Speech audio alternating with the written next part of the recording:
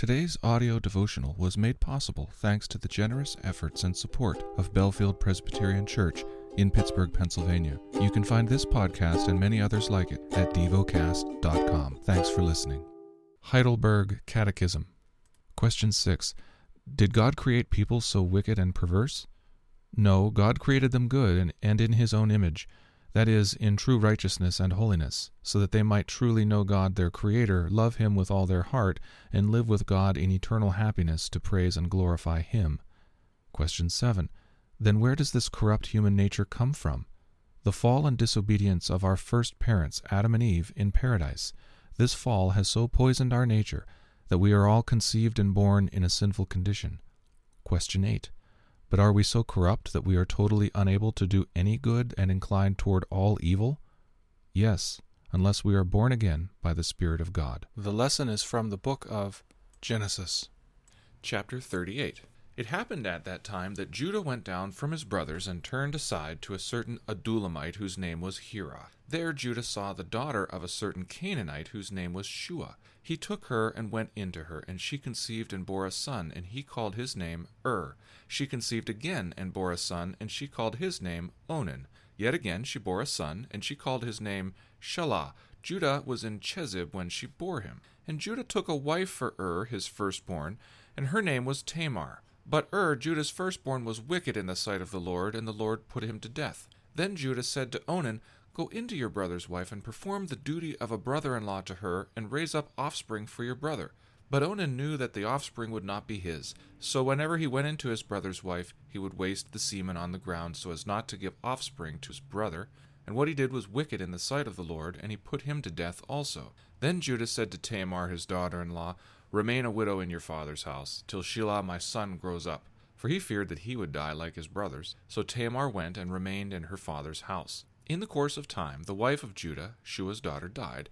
When Judah was comforted, he went up to Timnah to his sheep shears, he and his friend Hira the Adullamite. And when Tamar was told, Your father is going up to Timnah to shear his sheep, she took off her widow's garments and covered herself with a veil, wrapping herself up, and sat at the entrance to Enaim, which is on the road to Timnah. For she saw that Shelah had grown up, and she had not been given to him in marriage. When Judah saw her, he thought she was a prostitute, for she had covered her face.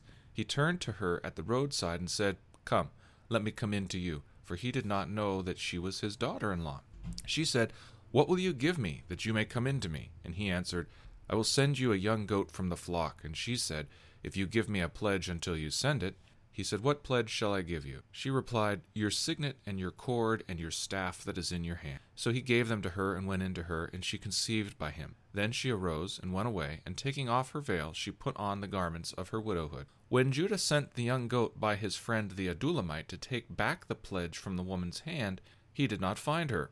And he asked the men of the place, Where is the cult prostitute who was at Enaim at the roadside? And they said, No cult prostitute has been here. So he returned to Judah and said, I have not found her. Also the men of the place said, No cult prostitute has been here. And Judah replied, Let her keep the things as her own, or we shall be laughed at. You see, I sent this young goat, and you did not find her. About 3 months later, Judah was told, Tamar, your daughter-in-law, has been immoral. Moreover, she is pregnant by immorality. And Judah said, Bring her out and let her be burned. As she was being brought out, she sent word to her father-in-law, By the man to whom these belong, I am pregnant. And she said, Please identify whose these are, the signet and the cord and the staff. Then Judah identified them and said, She is more righteous than I, since I did not give her to my son Shelah, and he did not know her. When the time of her labor came, there were twins in her womb. And when she was in labor, one put out a hand, and the midwife took and tied a scarlet thread on his hand, saying,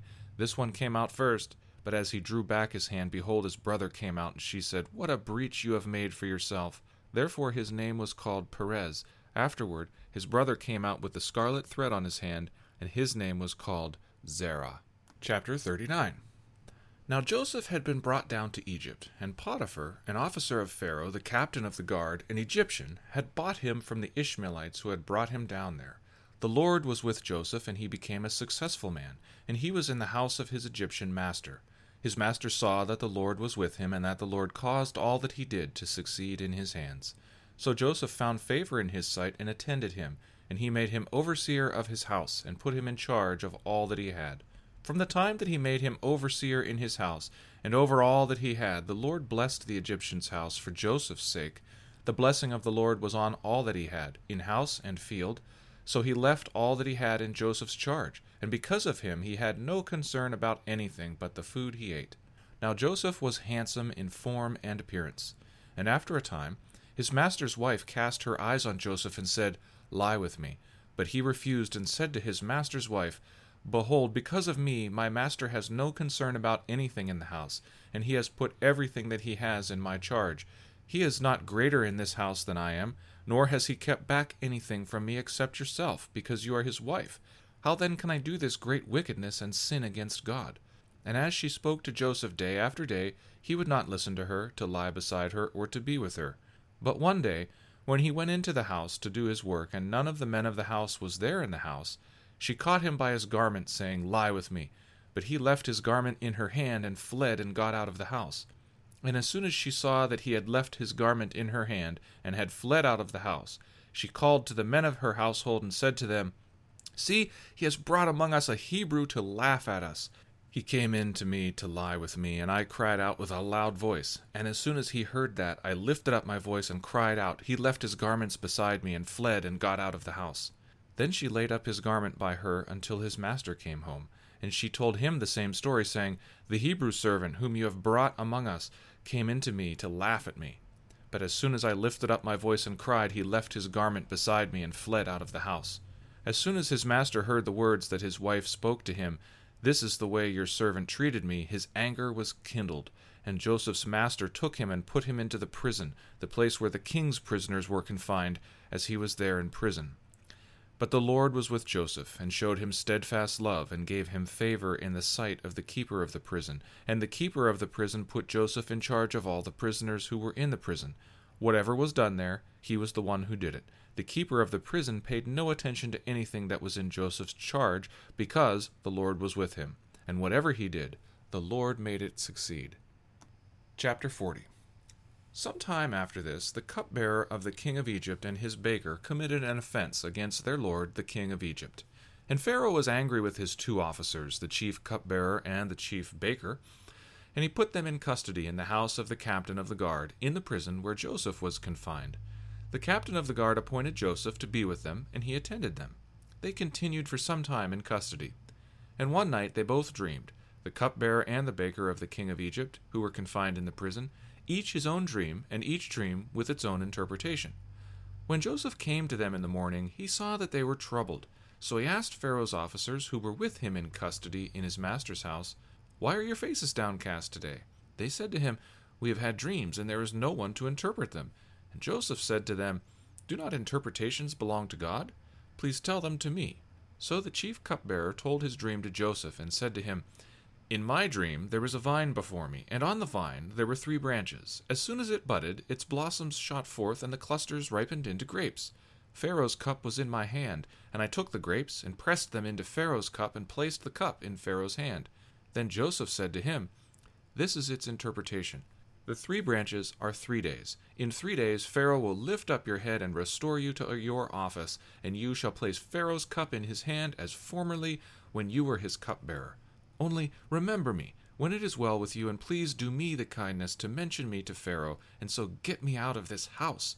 For I was indeed stolen out of the land of the Hebrews, and here also I have done nothing that they should put me into the pit."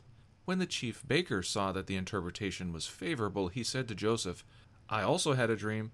There were 3 cake baskets on my head, and in the uppermost basket there were all sorts of baked foods for Pharaoh, but the birds were eating it out of the basket on my head." And Joseph answered and said, "This is its interpretation. The 3 baskets are 3 days. In 3 days Pharaoh will lift up your head from you and hang you on a tree, and the birds will eat the flesh from you. On the 3rd day, which was Pharaoh's birthday, he made a feast for all his servants, and lifted up the head of the chief cupbearer and the head of the chief baker among his servants. He restored the chief cupbearer to his position, and he placed the cup in Pharaoh's hand. But he hanged the chief baker, as Joseph had interpreted to them. Yet the chief cupbearer did not remember Joseph, but forgot him." Meditate and dwell on what you're paying attention to in God's Word. How has it connected with your heart or mind?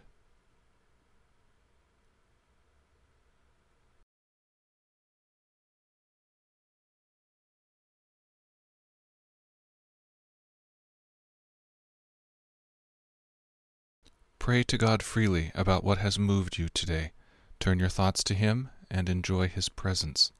We offer the following as prayer topic suggestions.